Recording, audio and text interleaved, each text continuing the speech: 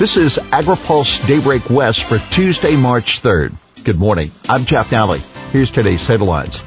SGMA will cost $7 billion every year. Water fees up again. WWF, the next California is Mississippi. Report. SGMA will cost Valley more than $7 billion every year. A coalition of local governments, agriculture, water users, and academics known as the San Joaquin Valley Water Blueprint has released a long-awaited report revealing the profound economic impacts likely to come as a result of implementing the Sustainable Groundwater Management Act. The report finds that up to 1 million acres will be fallowed over the next 20 years as basins come into compliance. That's 1/5 of all acres under cultivation in the San Joaquin Valley. The result will be $7.2 billion lost in farm revenue every year. Direct job losses would be about 42,000. Indirectly, it may double, with losses to salaries and wages adding up to $2 billion every year. I have been at this a long time, and the findings of this report are significant, said UC Berkeley economist Dave Sundling, a co-author of the report. Notably, the economic impacts are highly regressive and appear to have the greatest effect in disadvantaged communities. While the most critical findings have already been released through congressional testimony, the full report provides a deeper analysis. A follow-up report later this year will also identify reforms and infrastructure investments to help mitigate the impacts.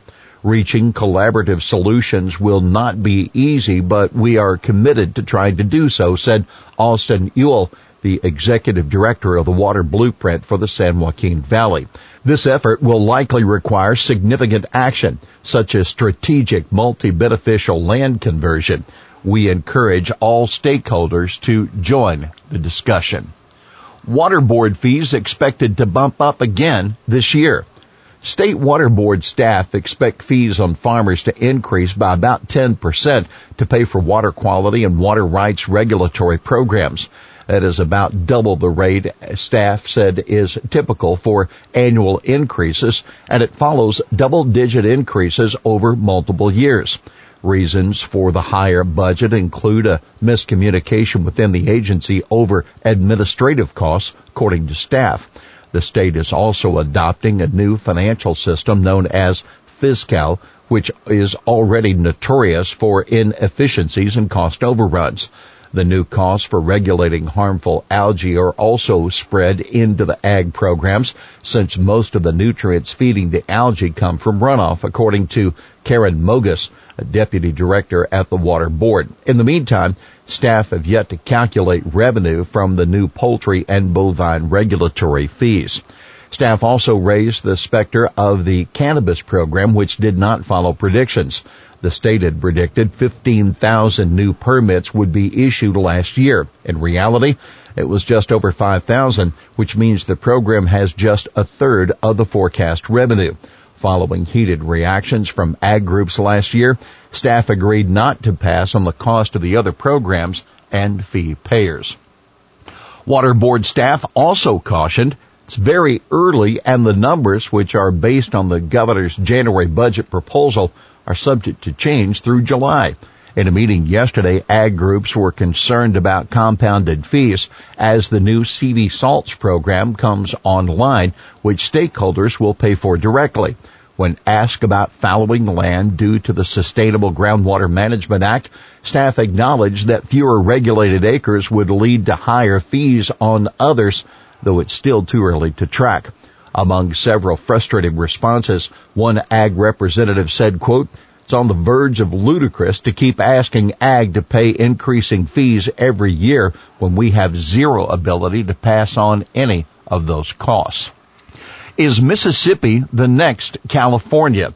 A report by the World Wildlife Fund finds the Mississippi Delta region is well positioned to supplement some of California's specialty crop production.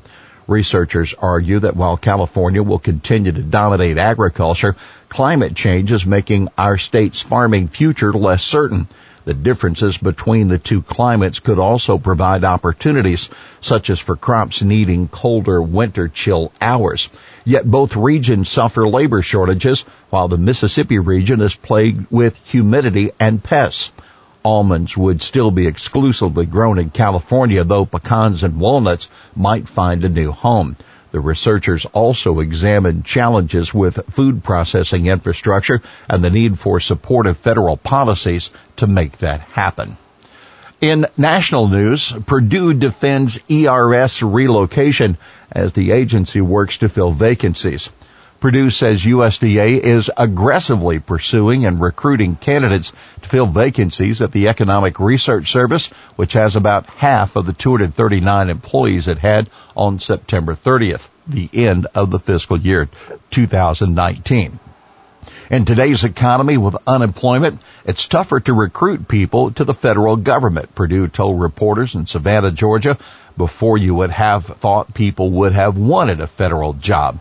But Purdue argued it was also easier to recruit employees in Kansas City, home to the new offices for ERS and the National Institute of Food and Agriculture, than in D.C. Now keep in mind, House Democrats have been worried about staffing shortages across the department and plan to address that in Wednesday's House Ag hearing with Secretary Perdue. Last Senate Ag member out of race. Super Tuesday's here. 16 states and territories and about 1/3 of the delegates needed to win the Democratic nomination. They're up for grabs. We'll be watching to see how the rule vote goes. On the eve of the voting, the last candidate from the Senate Agriculture Committee, Amy Klobuchar, dropped out of the running and endorsed former Vice President Joe Biden. At one point, Klobuchar was one of 3 members of the Ag Committee who were candidates in the race. NFU changes leadership. The National Farmers Union new president is Rob LaRue, a former aide to House Agriculture Chairman Colin Peterson, who's been the group's top lobbyist. He replaces Roger Johnson, who retired. LaRue told reporters he wants to increase NFU's membership.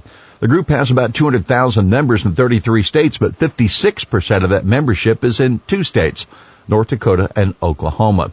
LaRue said, I think there's a lot of opportunity in a number of parts of the country. I think a big part of it is really getting out there, out in front on what we stand for. China looks into gene editing but lacks regulation. China's Academy of Sciences and Academy of Agricultural Sciences is pushing to innovate with gene editing science, but the efforts still have little chance of producing substantive results, that according to a new analysis from the USDA's Foreign Agriculture Service. Researchers are publishing dozens of papers on gene editing with CRISPR technology, but without clear regulations, scientists lack the ability to commercialize this research. Meanwhile, China's approval process for biotech traits, both for import and cultivation, remains opaque and extremely lengthy. China has pledged to make significant changes to the system under the new U.S. Trade Pact, but they have not yet materialized. Here's today's He Said It. It's a huge trickle-down effect, especially when you start taking it beyond the San Joaquin Valley and look at the port cities. That Assembly member Devon Mathis discussing the broad impacts of fallowing land in an interview discussing the Water Blueprint report. Well, that's Daybreak West for this Tuesday, March 3rd, brought to you by FMC. For the latest news out of Washington, D.C., visit agripulse.com. For AgriPulse Daybreak West, I'm Jeff Nally.